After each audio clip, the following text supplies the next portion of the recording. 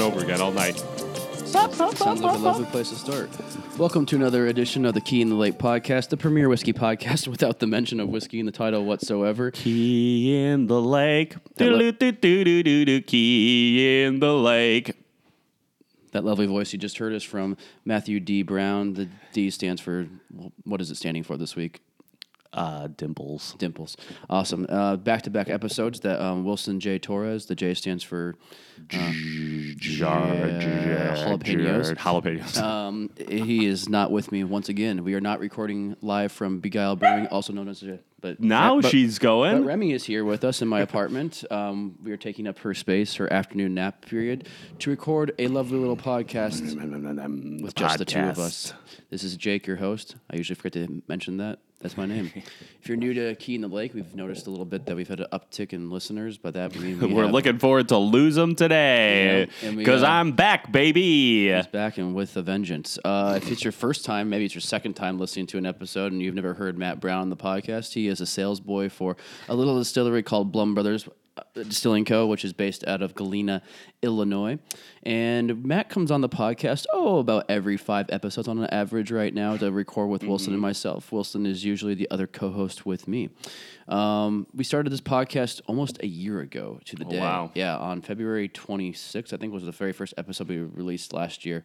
So big things will be coming for that 1-year anniversary episode. By big things, I mean probably just another guest. Just this. Yeah, maybe we'll be at Beguile. We typically record our podcast over at a brewery in the Ravenswood neighborhood of Chicago called Beguile Brewing. If you're ever in town, please go there, have a pint, tell them the guys from Key in the Lake sent you, and they'll probably charge you full price for that beer. But it's a great place to go. But we usually record episode once a week, and we talk about whiskey, all things whiskey, kind of going on about... Thank you, Remy. About what's happening in the whiskey world local to us here in Chicago. Remy, sit. There you go. And now she has a treat, so she'll be quiet for about a second. And we talk about kind of what we do in the industry. All three of us, Matt, Wilson, and myself, are our brand ambassadors for individual distilleries across the world. If you put the treats away, would she not bark at you?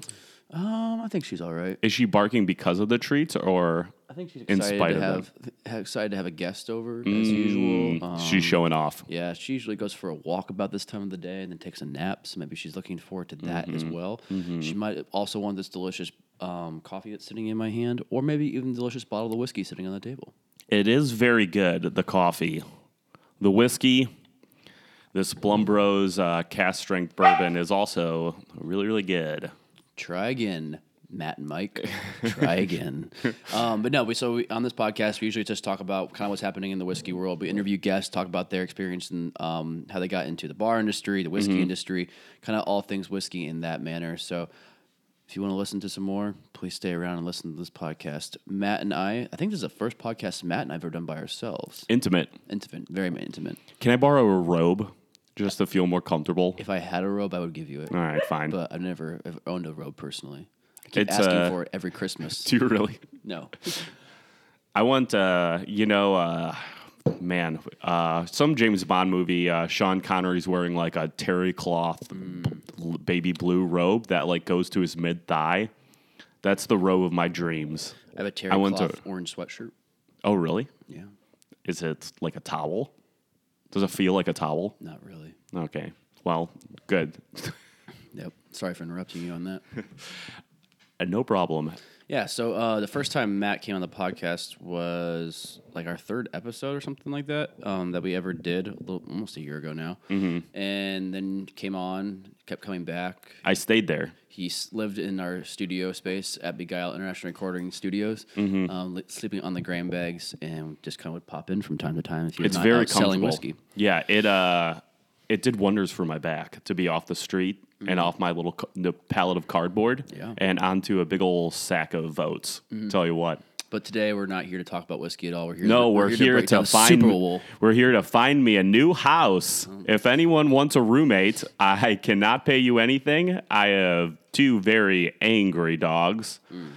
And a daughter. I do need. Wife. Oh, they don't talk to me anymore. I do need a robe. But he doesn't need a robe. You need to provide that for me, and I promise if that is provided to me, then you have nothing to worry about. Fantastic. But if you don't give me this robe, we're gonna have real problems. Sounds great. Well, back to whiskey, because we won't probably break down the Super Bowl, even though it happened last night. I guess go Chiefs if that's what you like. I didn't really watch it.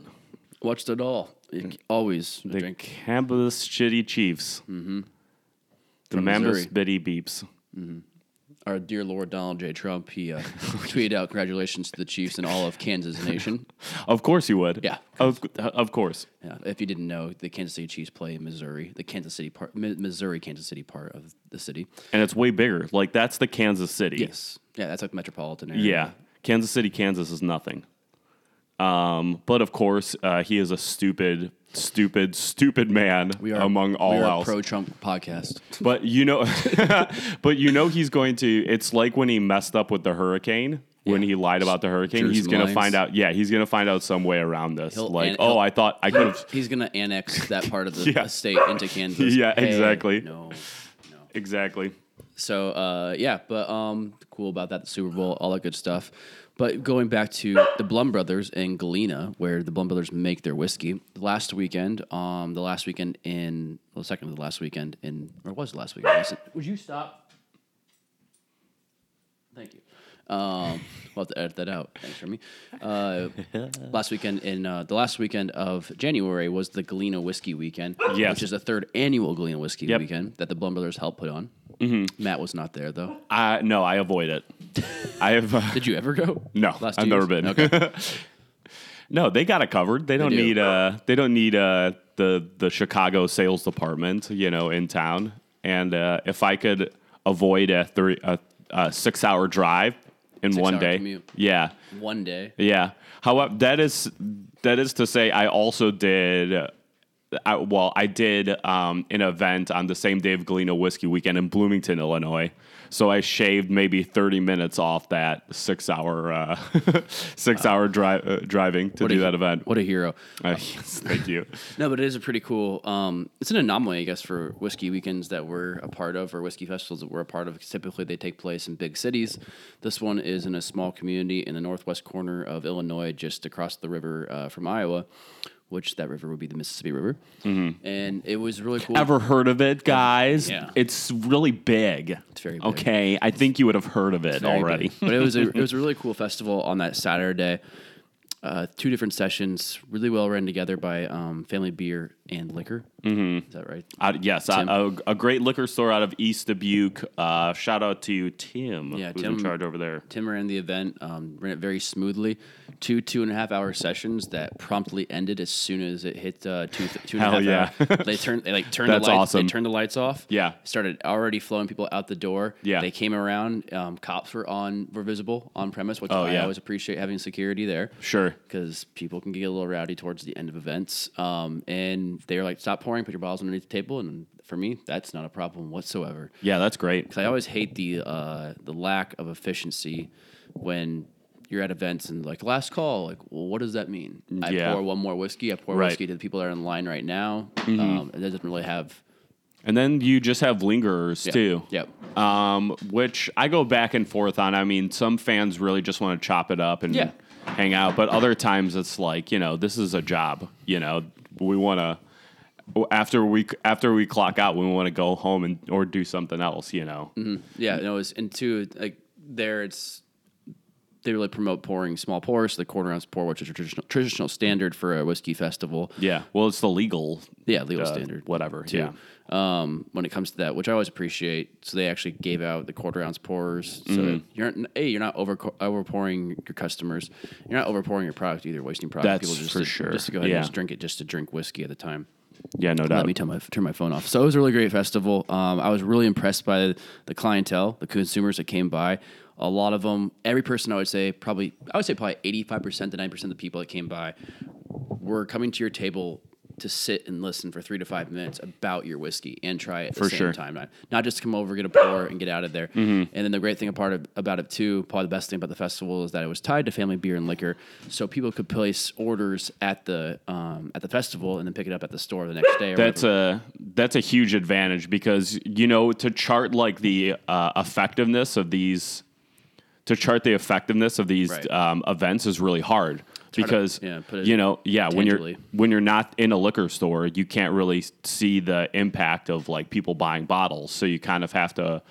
It's tough, man. So I think I've talked about it on this event before and how I'm really choosy now about what I do, and I don't really do a lot of like crazy free-for-all tastings anymore because you're trying to make enough of an impact out of 40 brands so that someone will, try your stuff and then go home or not. They're usually not going straight to Binny's. They're going home and then they're thinking like, oh, I need a bottle of whiskey. I'm going to go out to the liquor store and buy Blumbros or Starward, so it's just such a leap. Yeah. But to have the orders on site is awesome. Yeah, I showed the kind of how the vast comparisons can take part just weekend to weekend. I was at a whiskey fest in Chicago this past weekend, put on by a really great agency. Really appreciate them, but it was 1,500 people they sold tickets to in two very big bars in the River North area of Chicago, which they had both the upstairs spaces open and the whole downstairs space committed to it, which was great.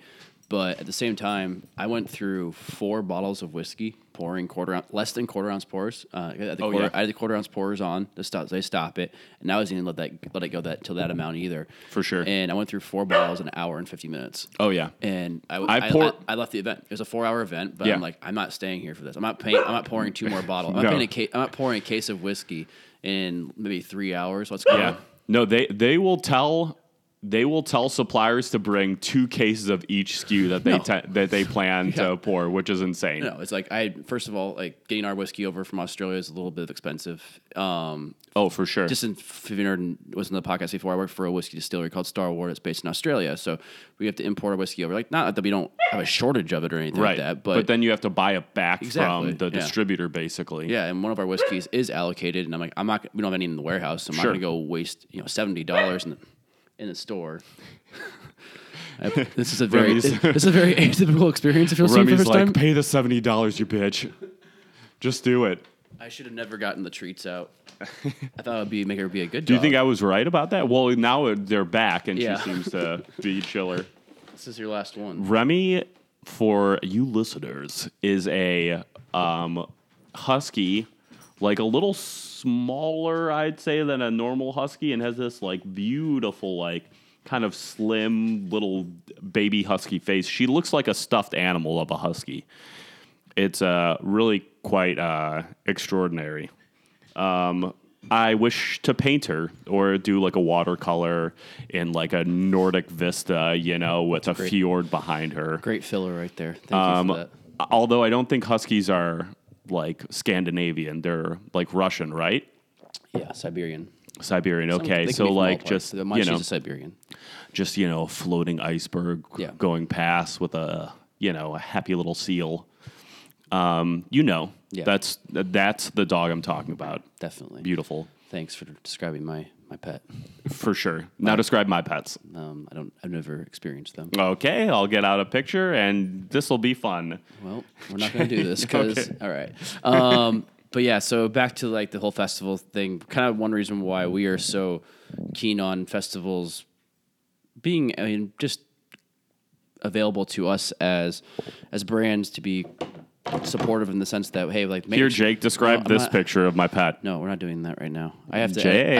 We have to release this podcast tonight, and I don't want to edit anything out, so we're not going to do anything. Can I just tell the listeners the picture that I'm showing him? It's Garfield on a cross.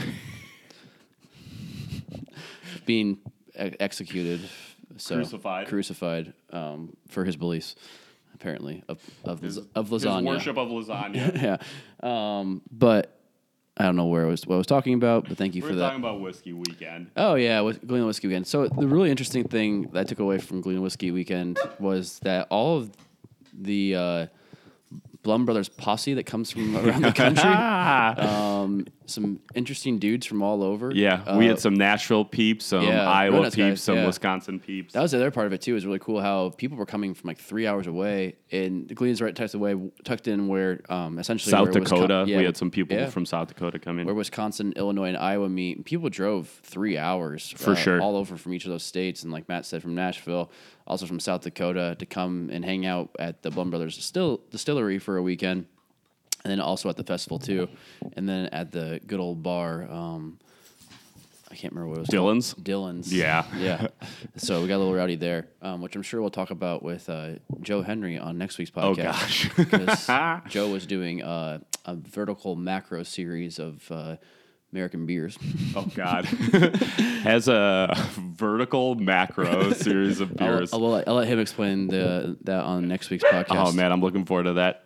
Has Sweet Joe been on the podcast yet? No, looking forward to that. He's been a tough get. He's been avoiding us. Maybe to change some scheduling. I don't believe that. I think he's been busy. He's coming on Friday. So yeah. Okay. Cool. Yeah. But yeah, it was an awesome festival. But I wanted to talk to you about this cult following that you guys have developed and the characters that come along with it. You know what I can really say is that we have been extremely lucky, because we do have this great fan base. Mm-hmm. And what it really comes down to is that the brothers from day one have just let their personalities shine through what we're doing. So all of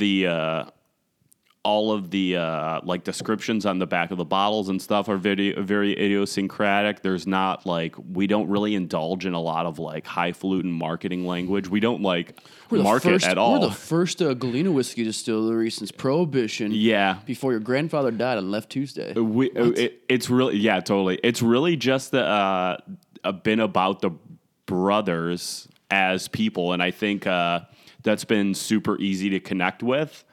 And when people become fans and they show interest in us, I mean, we bro down with them, you know? I mean, that's what it really is about. We're not just whiskey makers, we're also whiskey enjoyers, you know? So we want to see what other people are up to, drink some. A lot of our fans are collectors themselves or distillers themselves. So it's been, we try to reciprocate that open book as much as possible. Or store owner. Yeah. Did I say store owners already? No, but yeah. Yeah. So a couple of the guys, a couple of our Nashville bros that always come up for these kinds of events are store owners, and then we have our Chicago and Wisconsin contingent who are big collectors. So it's really just a big family, group hug at the end of the day, and we drink a little, and we, Was that all because of the Nada bourbon that helped begin? A lot of it. I mean, yes, I guess and no. More of the national attention. Yeah, for sure. But a lot of almost all of the guys who came, from far and wide, because there was no Old Fangled for sale at this event, so people are coming out to see what else we're up to. We're really lucky that people are coming along for the ride on our distillate. Yeah, definitely. Which is cool. They're not checking out yet, which I didn't think they would, but it could have always been a possibility once we switched to our distillate and not sourced, so that's huge. People seem excited about it too, because we were sitting definitely the Friday night before the event. We went to the distillery and hung out with a bunch of gentlemen that paid $250 to hang out with Matt and Mike. I think there was a little more to it, at least on paper, but that definitely does seem like what it was. For the whiskey revelry. Stuff they can do for free. Yeah, pretty much. So we were sitting back in the distillery, probably got off to Galena around 4 o'clock, and had a couple cocktails at the bar, and then we're sitting in the back drinking with Mike and Matt, and a couple other guys that had come up from Nashville, Ryan as well, Lay. Yeah, Ryan Lay. So I feel not the professional skateboarder Ryan Lay, who did you see P-Rod in his new beer commercial? No, was that a halftime show? No, I think it came on this weekend. I've never seen it for the first time this weekend. Oh, that's cool. It's a new Archer Brew or something. It's a California beer. Yeah. Anyway, it was interesting hanging out with those guys. I was doing work kind of while they brought some bottles in to share, and Mike and Matt were, gracious enough to pour us. I can't remember what whiskey it was. It was one of the barrels that only yielded about 22 bottles. Is the amber? It might have been either Big Red Droid. Big Red, yeah. Okay. Yeah. There's Big Red Droid and then Kalima, which is not released yet. It was Big Red. I can remember. It's something to do with red. I can't remember what it was exactly called. Yeah. So we were drinking that, which was absolutely delicious. One of like the most memorable bourbons I've tried, for Probably my favorite whiskey I've ever tried, besides very, very old Fitzgerald from the 60s. 122, yeah, I'm pretty sure. Up there. 122 or 126. It's spicy, but it's really, really delicious. It reminds you kind of like a Booker's, how it's like high in proof and spicy, but full of flavor. But it different has flavors, obviously. Different flavors, but a full range of like everything bourbon is kind of in there. Yeah, I agree. And then it drinks way under its proof too, which I think is like a hallmark of like maybe prior to like 2016 Bookers, because some later stuff is I can't remember how many bottles Matt said that he had left, but so he's like, here guys, there's probably maybe 12 guys probably in the room by that point, and it grew to probably around 30 back when we were actually drinking by the still, and he's like, yeah, just light pours, and people are just like dropping in like 2 ounces, like it's nothing. Oh my god! And I was driving, but I also wanted to be not overextending my welcome as well. Yeah. So had a little bit of that. That was delicious. And people brought in some really cool bottles from all across. I thought it was really interesting, though. I know how we go about. You're a little more into bottle collecting than Wilson and I are into. Definitely with Wilson. I don't know if he even has more than 3 bottles of whiskey at home that aren't his. Oh wow! But it was interesting because they had a couple of bottles of Stag 19 there, and the consensus was that nobody really liked it. Yeah, but they were all really happy to have it on the table. People that I'm not even sure what guys even brought it in, to be honest with you. Yeah, and kind of holding it up there as a token of for sure of fines, of trades, whatever way they came across it. And I'm sitting there like, well, yeah, it's a 19-year-old whiskey. Like, what do you think it's going to taste like? Is it 19 years old or the one something? Yeah. I mean, I don't know. I think the fatigue with Stag and a lot of the and Buffalo Trace Antique Collection and Van Winkle stuff is super high. Yeah. Especially among that crowd, and like me, I've not really been in it long enough to have procured most of those bottles, but I've had them, and it's just like there's not enough variation year to year, in my opinion, and it seems to be the consensus to warrant like a crazy like rush to get out those bottles, other than for collecting purposes or trading purposes or whatever. Yeah. So for me, and I don't want to speak for the bros, like not just the Blum Bros, but also like the guys who did Whiskey Weekend. Bros. Yeah, the Blumbro Bros. Oh, that's what they're called now, for sure. Yeah. We're just going it right now. But the more interesting stuff is like discontinued stuff, like Dusties, like stuff that's like from the 50s to like the 70s, and then single barrels for sure. Yeah. So, I mean, I don't really.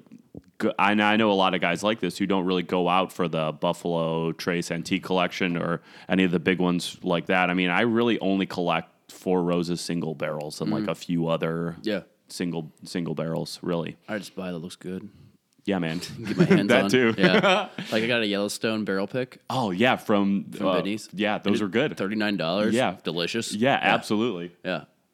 And I saw the same barrel. Well, another barrel pick. I was in Indianapolis this past weekend, and they had a barrel pick at Crown Liquor, and I was like, "Oh, is that?"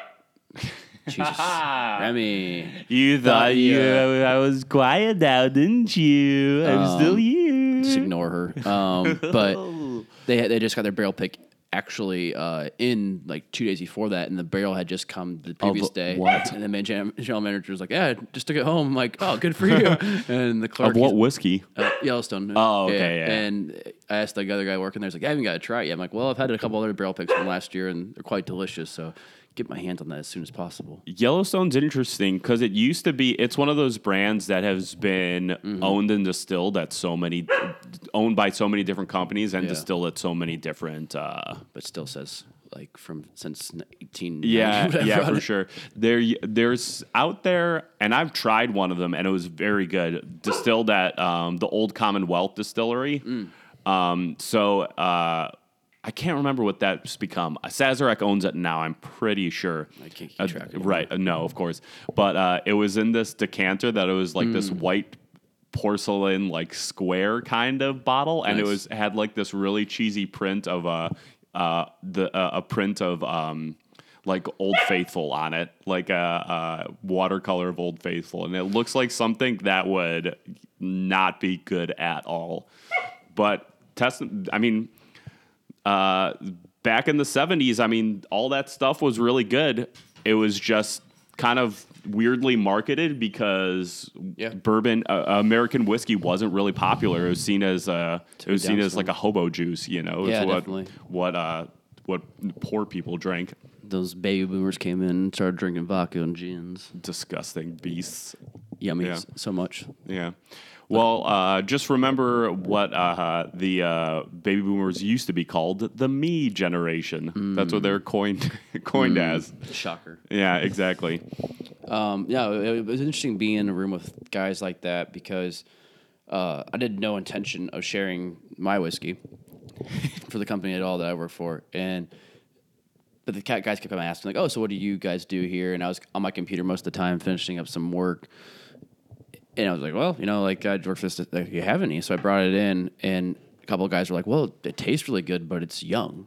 And I'm like, yeah, it's 3, 4, 5 years at most barrel age after we blend the barrels together for a couple. I think I was actually with our blended whiskey.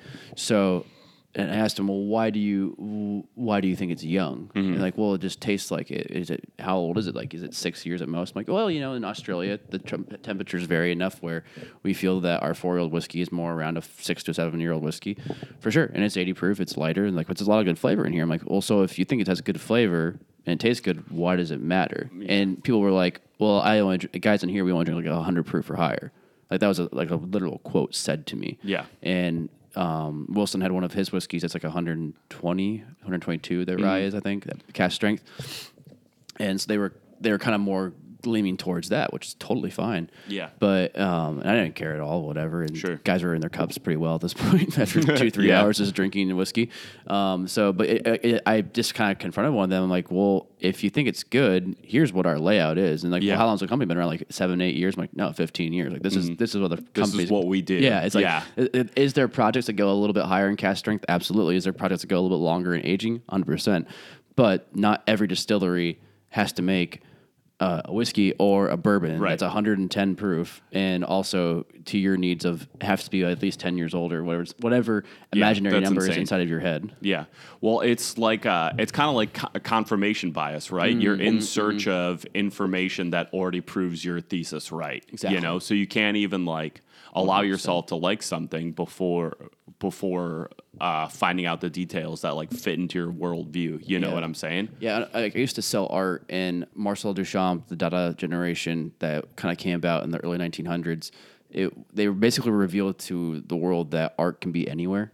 Sure. With his installation of a urinal at an art show, and he put it underneath a different name and a pseudonym instead of using his real name. And his whole challenge to the public was saying that art can be anywhere. For this, it's like, well, any good whiskey can be at anything. Proof. It can be at any year. Now, do I agree that like whiskey that's 2 years old does it taste as good as traditionally as 10-year-old whiskey? No, but there's some companies that find their sweet spot and implement it that way. It's like a bell curve for everyone. 100%. There is like the majority of, and I have this argument too about barrel maturation as well. But it's like at the tallest, widest part of the bell curve, you might find that, or how do I want to put this? 8 year there is. Oh shit! Can you edit out some of the stammering? No. Okay, God damn it! It makes it more authentic. At 8 years old and over 100 proof or whatever, there's the highest chance of it being a good whiskey. Okay, but at 8 years old and 100 proof, there might also be some real stinkers. Sure. It's just the law of averages, right? Because that you're at the top of the bell curve. But as you go to the left and the right of that, median or mean or whatever, the center of the bell curve, you will find less good whiskeys, but that doesn't mean It can't be good whiskey. Right, exactly. And for someone to discount something completely because of its Which I would age see, or whatever, yeah. which makes sense if you're just shopping in a store and no one's really engaging you. But if someone's like in your face, like giving you bottles to drink, and not even if it's something that they work for, you have a vested interest in, their response to your whiskey. It seems just silly. It's just like drink it and think about it. You don't have to. You don't have to have an opinion on it. Well, the Blum Brothers, on paper, it doesn't make sense. A whiskey distillery in northwest Illinois, in Galena, a very small town. Why would you think the researchers go there to make whiskey? Right. And you're falling into that percentage of great distilleries are in Kentucky, some in Indiana traditionally, Pennsylvania, Maryland, blah, blah, blah, as it may go. And Illinois has that very rich tradition as well. Yeah. But modern day thought, you wouldn't think that this distillery would exist there. So No. you can find these gems all over the country, all over the world, obviously. And my biggest thing was, well, why are you knocking down distilleries that aren't doing what you like? For sure. Why are you afraid to go out there and try that? Because it does seem like a fear to it. Totally. I think a lot of it has to do is if they think I'm sure they've never actually put this into deep analytic thought. These individual purveyors or whatever you want to call themselves, collectors. Is that if they find whiskey that is not 10 years old, is not 100 proof, 110 proof, 120 proof, is all of that effort, all that money just a waste then? I totally, exactly. They can't allow something outside of their purview to be good, because then it would mean they weren't right about everything all along. And they're basically self-proclaimed. A lot of it's like the Game of Thrones fans at the end. They're so disappointed because they invested 10 years of their life into it, and then it didn't end the way I wanted it to. Well, so I'm gonna cry about it now. Also, it was very bad. The ending of Game of Thrones was very, very bad. Spoiler. Yeah, they were in heaven the whole time. Purgatory. They're in purgatory. Just like they're Lost. still on the airplane. But I mean, we all have that kind of thing, we do. We all have our collections we hold on to, or whatever our interest may be. That Totally. We don't want to be knocked off our pedestal. Totally. And it's if you invested all this time and energy and money thinking about one topic, like you're gonna defend the views you have on it with all the intellectual energy you have. It just makes sense. It was very interesting because one of these guys was really praising a 7-year-old whiskey from a smaller distillery in Michigan, and I'm like, well, these guys aren't producing that old a juice. And I look at it, I tried it, it was fine, it's good rye, and it was like 122 proof. Like, oh, that's why you are. Yeah. So like if I would have told you like this whiskey is, if I would have gave like one of our cast strength projects, what would your answer be? Yeah, for sure. And I'm not trying to come back to my distiller because I don't care what people. No, I've been there with my stuff too. Absolutely, yeah.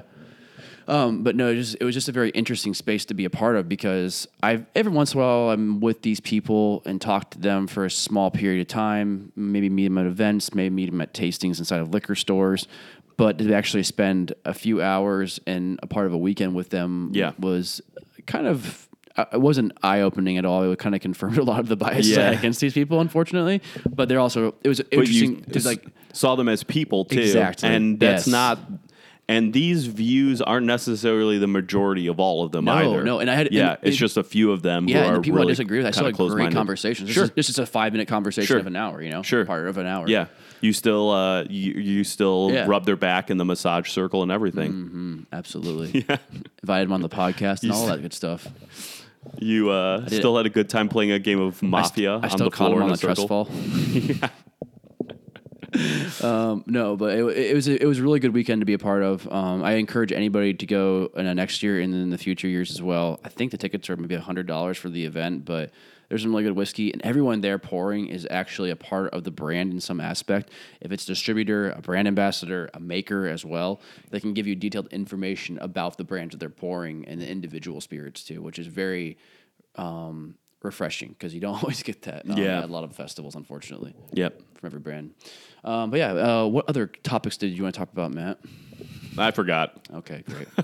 No, we had another thing. Oh, yeah. So, as an ongoing thread that we've been talking about when I'm on the podcast is all the changes to the laws regarding craft distilleries in Illinois. Yeah. So why don't we re-go over the laws? So if people haven't listened to the previous podcast, we've gone over it. That are now confirmed. Yeah, I'll speed through it. So it used to be the law that all craft distilleries in Illinois could not sell more than 5,000 proof gallons of their own spirit at their facilities, either at their bar or at their gift shop. They also had no retail privileges, so they couldn't buy vermouth, other spirits. So everything that they made cocktails with at their bar had to be made by themselves. Mm-hmm. So those were the two big things. Also, unlike beer and wine, in Illinois, distilleries have no option to self-distribute to retailers or restaurants. So those are the big things that Illinois distilleries wanted. Now, speed forward almost 2 years on those fights. So we have an increased capacity of what we can sell out the front door or at the distilleries, and then we can do either or of the two things. We can have limited self distribution, or we can have the ability to open second locations of tasting rooms for the distilleries. So within 90 miles, so Blumbros could have like a bar in Blumbros bar in downtown Galena. What am I? Limited self distribution or the tasting rooms? Yeah, that's it. Yeah. So you can have either of those, and both have limited retail privileges. Also having other spirits in your bar too. Exactly. Yeah. Well, in the tasting rooms, we're calling them still pubs, like brew pubs, like non-connected still pubs. Those you can buy anything for and sell them from. Mm-hmm. If you have limited self-distribution, you can buy vermouth and like low ABV. How much can you distribute? What proof gallonage can you do self-distribution still? I think comes out of you can sell 10,000 proof gallons a year if you're making less than 100,000. Oh, it is 100,000. I thought it was 50,000. Okay. Or no, it went down. Maybe it went down to 50,000. If you're producing less than 50,000 proof gallons a year, you can sell up to 10,000 proof gallons from your bar or from your facility, whether it be in your tasting room, gift shop, or through limited self-distribution. So self-distribution, you could actually drive your bottles to a liquor store. Yes. Okay. Just to confirm with everybody. Yep. And then your question for me was about that. Oh, yeah. So you have to choose. So you have to, the big thing now is every distillery in Illinois, when they renew their license, they have to choose either do you want the still pubs or do you want to self-distribute? So what would you do, Jacob, if Starward was in Illinois and you were the CEO of Starward? But it also has to be producing less than 50,000 gallons a year, correct? Yeah, something like that. Let's take that out. Let's make it all things even. You could either self-distribute or have by law, another craft location. Distilling is less than 100,000 gallons a year. Something like that, yeah. I think for me personally, I would go with the still pub. Only because it is a form of self-distribution in a way. Totally. That you're having people come to you. You're selling your product in a version of cocktails, flights, drams. Also, you can sell the bottles out of the pub as well, right? I don't know about that. Let's say no. Or can I sell it to your gift shop? Let's say no per argument. But okay, let's say no. But at the same time, your bottles can be bought from your distillery. Yeah, totally. It might be a separate room, right? But it's still going out. Right. So you have this. You price them competitively with other bars and restaurants, but you don't have to go through the distributor. So you're making a much better margin. This is something I just thought of this law over the last year and a half of never coming to thought was, can you have tastings in your still pub? Like you can, so why wouldn't I? Yeah, totally. Because that way people are coming to you, learning directly about the product.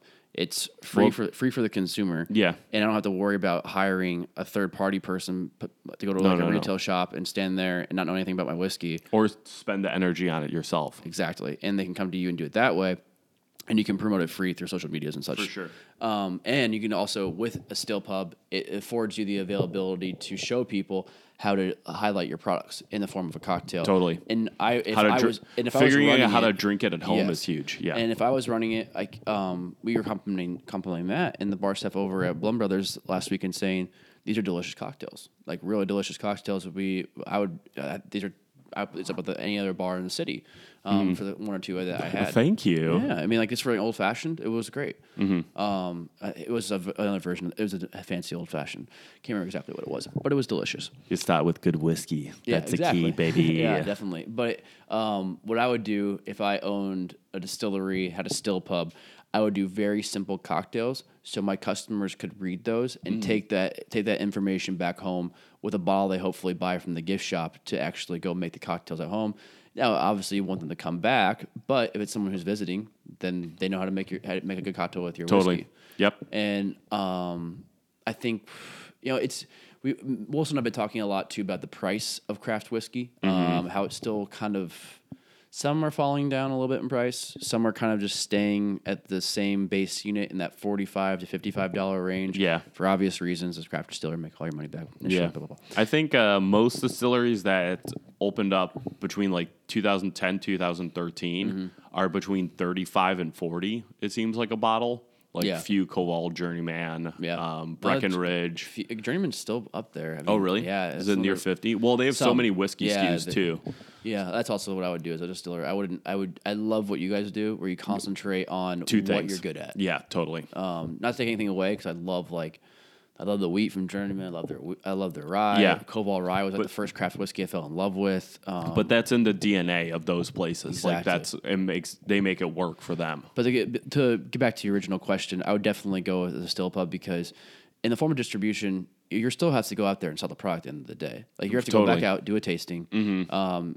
You're gonna have to rent a truck, rent a car, whatever it may be. That's the whole. There's gonna be expenses built into it. Right. Now, if I could, like certain countries across the world, do 100% self-distribution and go buy 2 trucks and then have that built into my whole package as a company when I'm going to be building it, definitely, that's a whole different story. And again, at a better margin. Yeah. Than I would just hire my cousin, the distributor. pay him $15 an hour. Yeah, exactly. Like, cool, I got a job. Yeah, for sure. Yeah.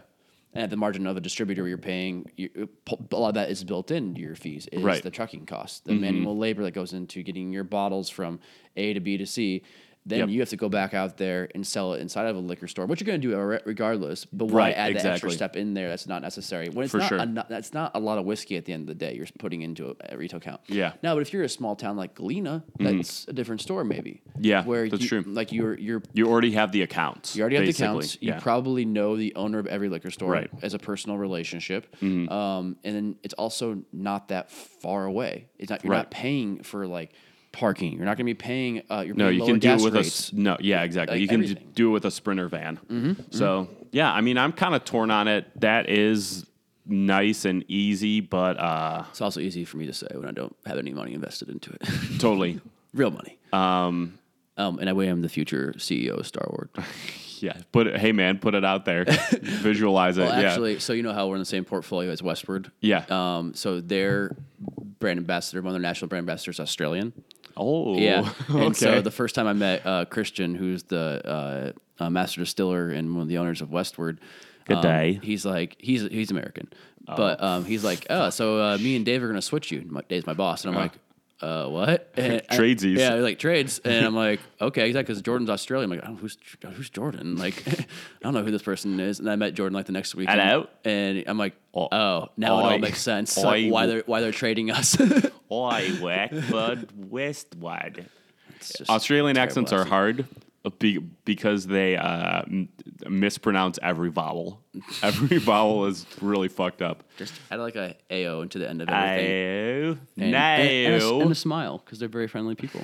Fair enough. Yeah. People always ask me too, like you don't sound Australian. I'm like, no, I'm from here. And they're like, well, could you fake it? And they're being completely sincere when they Yeah, ask that. yes. I'm like, no, I defend my entire all my coworkers. That's funny.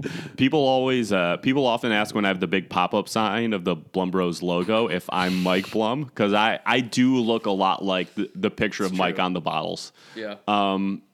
And I say no, and they're like, "Oh, come on, just say you are." And I say, "No, that's It's the glasses. dumb. It's the glasses and the Obviously beard." yeah, but yeah, Yeah, the nose shape, I guess. beautiful. No, I think it looks like me and Will Ferrell on the logo of the Blum Bros. I see that little. Oh, so there's this. I don't know what they are. They've been there for years. On I-80 over in eastern Iowa, there's these faces, these big billboards, but like they're face cutouts. So they're not like a billboard. It's the actual face of a shape of a face. And I don't know who they're supposed to be. Like, but there's one guy that looks like Will Ferrell in his play playing George W. Bush. It's so fucking weird. And that's kind of what Matt looks like in this photo. That's so funny. So I can see it. Yeah, no, it's a tough. But going back to our original conversation, No, I want to go back to these faces in eastern Iowa. It's like 20 miles east of Iowa City, so it's not too far from once you get over I the gotta border. go check those out. Yeah, next time you're in town. Will you come with me? Yeah, I'm probably gonna be back there at some point. Will you show me the faces? I have to go see my godson. Okay, great. Back to what you're saying. He lives in Iowa. He's a Chiefs fan. I would figure. I would hope he was in Iowa if you're driving to Iowa to go see him. Not just like meeting a child in Iowa. I got to go meet a kid in Iowa. My 2-year-old godson. I have to go meet him in Iowa. I did give him a bottle of whiskey for his birth. He's not going to drink that, is he? I wrote him a note on it. Oh, that's nice. Yeah. Is it like bottled on his birthday or something? No, it was actually there's a bottle over on my shelf too of it. Same whiskey. It is a blend of from my days at Koval that Phil, our good friend Phil, he blended it with a 6-year-old wheat and a 4-year-old rye, and it came about. He did about 185 bottles or so. Sold out of it in about 10 days. I bought one, drank it. And then I gave him, my godson, another one. And then there's another one sitting on the shelf over there still with the neck For tags. your next godson. My next godson. And with the neck tags I designed on the top of it too. Oh. That I asked them to pay me for it because I wasn't technically a photographer for our staff, even though I did a lot of photography. And they said, how about we just give you an Instagram handle on it instead? And I said, sure, but it better be on there. It's basically the same color as the background. I was waiting for the shoe to drop on how they could possibly fuck you over on that. Yeah, so that's awesome. But if you ever see a neck tag with a Koval neck tag with it, the bean and something else of Chicago in that, don't do that. Those are my microphones. Oh, right. Sorry. I was putting the microphone stand in my belly button It truly was. as a point of leverage. Yeah, but yeah, there is an interesting kind of conversation about what distilleries will be doing in here in the very near future too. I hope more still pubs. Actually, Koval's one of them that's making their pub right now. I think it's supposed to be open pretty soon. That's cool. Would bring so much great more or even more tourism, people from the neighborhoods into the Ravenswood area, Malt Row. That have all the breweries right there, and That'd be cool. yeah. So I think it's supposed to be done soon. My instinct is that most are going to go with self-distribution That's interesting. because that seems on the surface to be the easier option. Are these guys more like your Western and Southern Illinois people you're talking to about All it? over. Okay. I mean, I just think because like a lot of those places, like like Whiskey Acres and things like that. Yeah. Well, we have a lot of distilleries, younger distilleries on the fringes of Chicago. Yeah. So 28 Mile is a new distillery in Highwood, Illinois. Oh, I haven't heard of that. There is Black Dog in Plainfield. There is Thornton Distilling in Thornton, Illinois. So there's a lot of these. What town is Apadan in? Wheeling. Yeah. And they're going to go, I think they're going to go with Still Pub because they already have 2 locations. Okay, cool. Yeah. And they can get a lot of that suburban crowd out there too. Totally. Yeah, which Yeah. makes sense. Yep. So I think Because that's what the one thing like Mississippi River has done really well is they built that pub into such a not a tourist. It is a tourist attraction, obviously, because LeClaire is a little bit of a tourist town like Galena, but they have just things going on every night with their community. Yes, it's like definitely. it's a local bar there, essentially. Yeah, of course. Yeah. Which I'm sure the Bum Brothers distillery is kind of like that. A little bit. We don't really stay open super late because That's you true. have to drive to it. Yeah. So we don't really have bar hours, but we do trivia nights and stuff like that. So yeah, And you have fun golden tea as well. What's that? You have golden tea. We have. I've never gone in there and not seen someone at the Golden Tea. If I had more time, I would have been. Yeah. I don't know how to do it.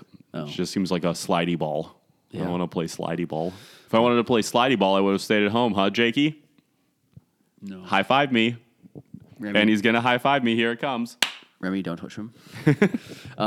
No, it'll be really interesting to see how everybody plays out with that. What other topics did you want to talk about? You brought a list. I did. So it'd be a hard transition into this next complete one. honesty here. So Wilson was supposed to be recording with us, but he had to go to a distributor work with today on the southeast and south side of Chicago. He told me. I didn't need those details. And then He was just trying to fill out the lie. our good Scottish friend Callum O'Donnell from Aberlour Distillery is Callum going to O'Donnell. join us as well. From but, Aberlour. I don't know where he is. Okay, fair enough. He He could be anywhere. He texted me a photo of himself in a plane a few days ago, so I'm guessing that's So where he's in a plane. everyone across the country, watch out. He Yeah. could be anywhere. Yeah, he could be was right sneaking behind on you you. right now. Boo! Ah! And there was something else I wanted to talk to you about. Oh, actually, kind of going back to the whole allocated stuff. Did you see on Saturday night? Yeah, after the Whiskey Fest in River North, Sam from Mississippi River and Wilson and I and Sam Bergeron. and my wife and a few other people from Beam Centauri. That's not how you pronounce it. my wife. My wife. And my wife. We were sitting at Good Measure. You can't having say some- you can say my wife in the least Borat way possible, but it still sounds like Borat. I wasn't even thinking about that. Anyway, so My we were wife. sitting at Good Measure having a few cocktails. And For I look on Good measure. look on Instagram and see that guy who his name is Whiskey Consensus on Instagram. Okay.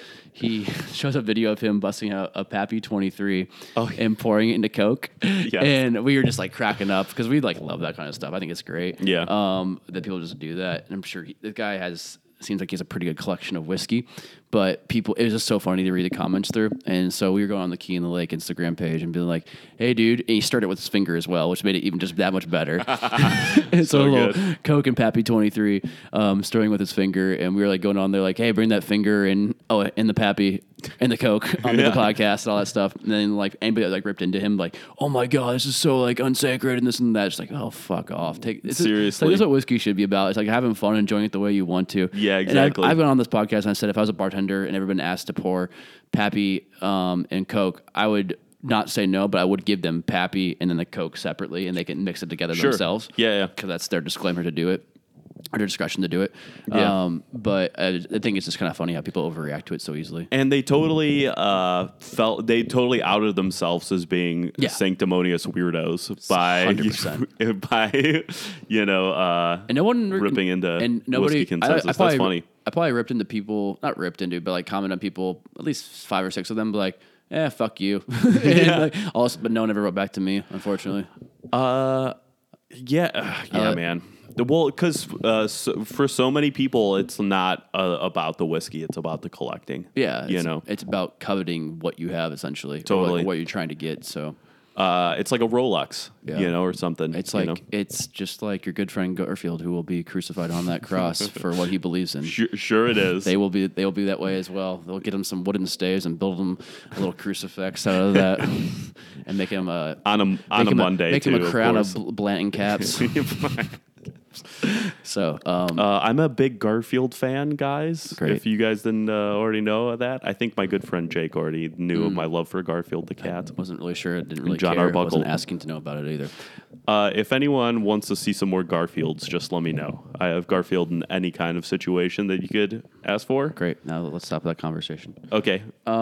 There was something else I know you brought up. You want to talk about Kobe a little bit? Yeah, we can definitely. We talk about sports sometimes, especially me and Jake. Yeah. Oh, big soccer actually, fans and you know, sports before we get fans. to Kobe, I just wanted to say the whole Ancelotti. That's what I've been calling him. I'm not sure maybe else is calling him that. Who is Everton's new coach? There's been a resurgence. Carlo Ancelotti, who I was like, I don't really like Italian football. Yeah, he's coached in the Premier League before. Has he? Maybe Yeah, Chelsea? Chelsea. Yeah, Chelsea. Okay. Yeah. He was back. He was there. And lasted a season and a half, maybe. Yeah. Or not.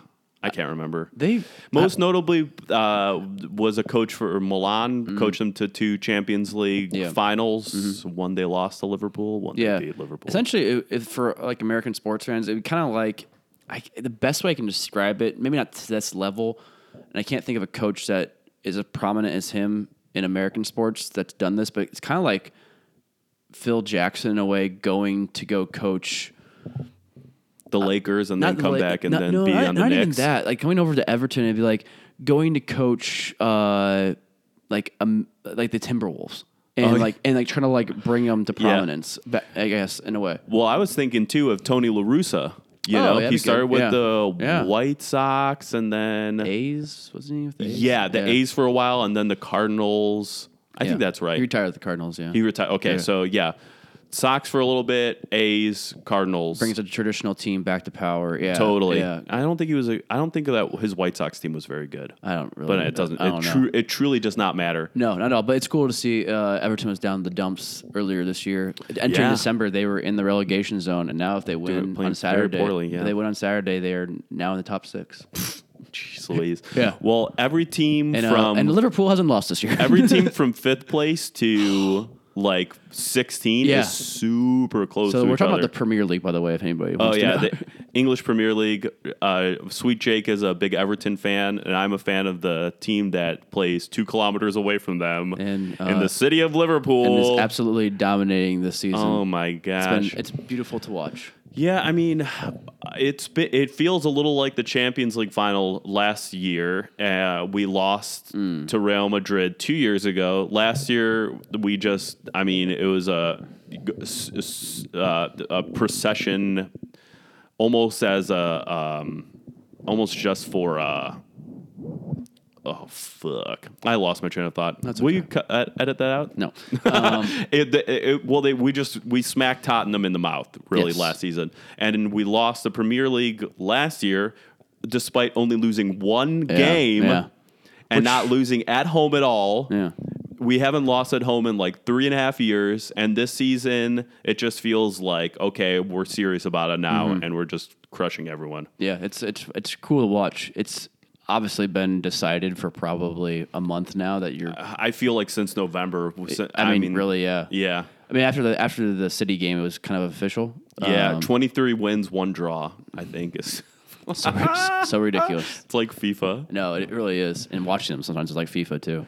I mean, this last game, we were played Southampton at home, and they played us very, very well. Oh, and the Saints.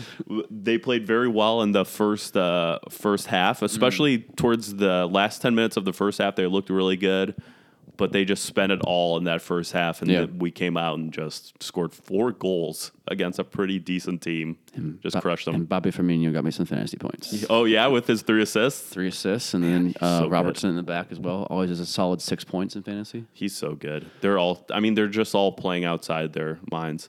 And 4-0 against a pretty good team without probably our best player this season because he's injured. Sadio Mane is out for another couple matches. I didn't know that. So, yeah, I have a couple of things coming up. February 21st, that's a Friday, we have a pairing dinner with Arbor Projects, which is a really cool restaurant.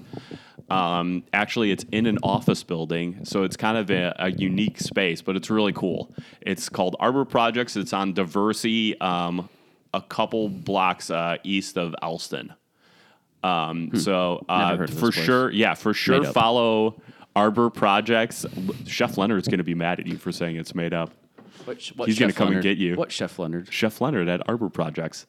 So wait, for sure, where was he at before Arbor Projects? He's been there for a long time. Is this a made-up place? No, it's not a made-up place. Yeah. Arbor Projects on Instagram, and follow me on Instagram for details. Those are going to be soon released. Yeah, please. And I do very nuanced whiskey reviews on every Wednesday. Nuanced whiskey reviews. I review a different whiskey. I've been doing it every Wednesday for over a year. You can see the highlight tab, the little highlight tabs on my profile. You can see all of them. My Instagram handle is official Matt Brown fan club. Official Matt Brown fan club. So that's February 21st. Leonard Hollander? Yes. And then March, it's a real name. Is he Dutch? Yeah, he's Dutch. March is at Bub City Rosemont is going to be Blumbros month. So you'll have more than one night to do that, as you won't at Arbor. God, that was a terrible sentence. Yeah, it was pretty terrible. That's all. I got it out. Great. Are you going to cut that Kobe talk or what? Probably. You only interrupt me the entire time. So all of you listening to this right now. You can record the Kobe part later after I leave. Maybe I already did. Oh. Maybe I already did. My dog's dead over there. Yeah, so this has been probably our worst episode ever recorded. So if you're listening for the first time, please give us another shot next Monday when Joe Henry is on from Jay Henry.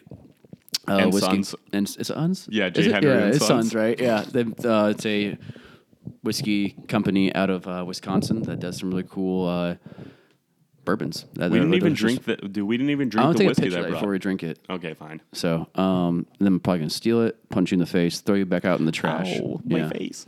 And throw you into the river with everybody else. But for everybody else listening out there, appreciate it. This is Jake from Key in the Lake. Wilson's not here like the last 2 episodes. Maybe he just is fired from the podcast. We never know. He'll never admit it. It's true. But for all of us out there, please go follow us on Instagram, rate and review us on any way you listen to these podcasts, because that's how we can get that McDonald's money in the near future. That's what we're really, really, really after. Our goal is to make $1 this year. And we got some fun products coming up here in the near future. We'll probably be announcing that in a couple podcasts from now that, let's just say, Key in the Lake is moving into the public space to do some fun stuff like that. But if you want to follow us on Instagram and listen to our podcast at keyinthelake.com and at iTunes, Spotify, wherever you find podcasts, we greatly appreciated it.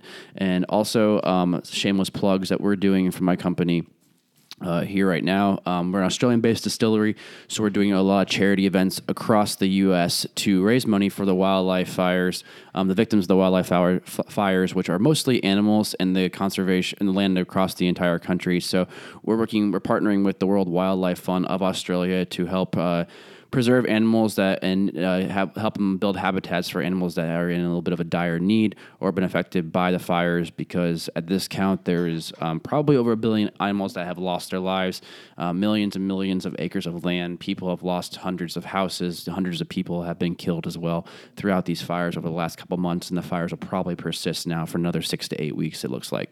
So with that said, Starward is doing charity events at Good Measure here in Chicago on Wednesday night, starting at 7 o'clock. We are having a a specialty menu of cocktails. There's 5 different cocktails on there, and $3 from every Starward cocktail that is purchased will go to the World Wildlife Fund. We're also doing a silent auction of a few different items, including a hand-stitched, handmade leather bag that's probably on the retail price of $500 to $600. That's going to be up there for auction. And also a bottle of our Solera single malt whiskey from Starward, which is one of our allocated whiskeys. That's a really great product to help go bid and go to a good cause as well. Total Wines in Texas bought a barrel from us recently, and it's called Starward Barrel Select. And $3 of every bottle that's being bought from one of those bottles is going to be donated to the World Wildlife Fund as well. And then partnership with Women Who Whiskey Long Beach and the Hawk Bar in Long Beach. I partnered with them to throw a party on February 29th where we're going to basically have a little whiskey fest, a little neighborhood festival where local businesses are putting things up for auction, are going to be there as well, and the public to raise money. There's a GoFundMe for it on the Hawks Instagram page. You can go straight to there from their profile to help raise money for it, and then all the proceeds will go, 100% of the proceeds will go to the World Wildlife Fund on Australia. That starts at 4 o'clock and ends at 8 p.m. on Saturday, February 29th in Long Beach at the Hawk Bar. There's a bunch of other things kind of happening out there as well. Please check out Starward's pages for everything that's going to be going on to raise money for the World Wildlife Fund.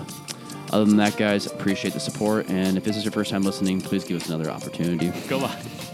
I'm a good guest. Cheers, guys.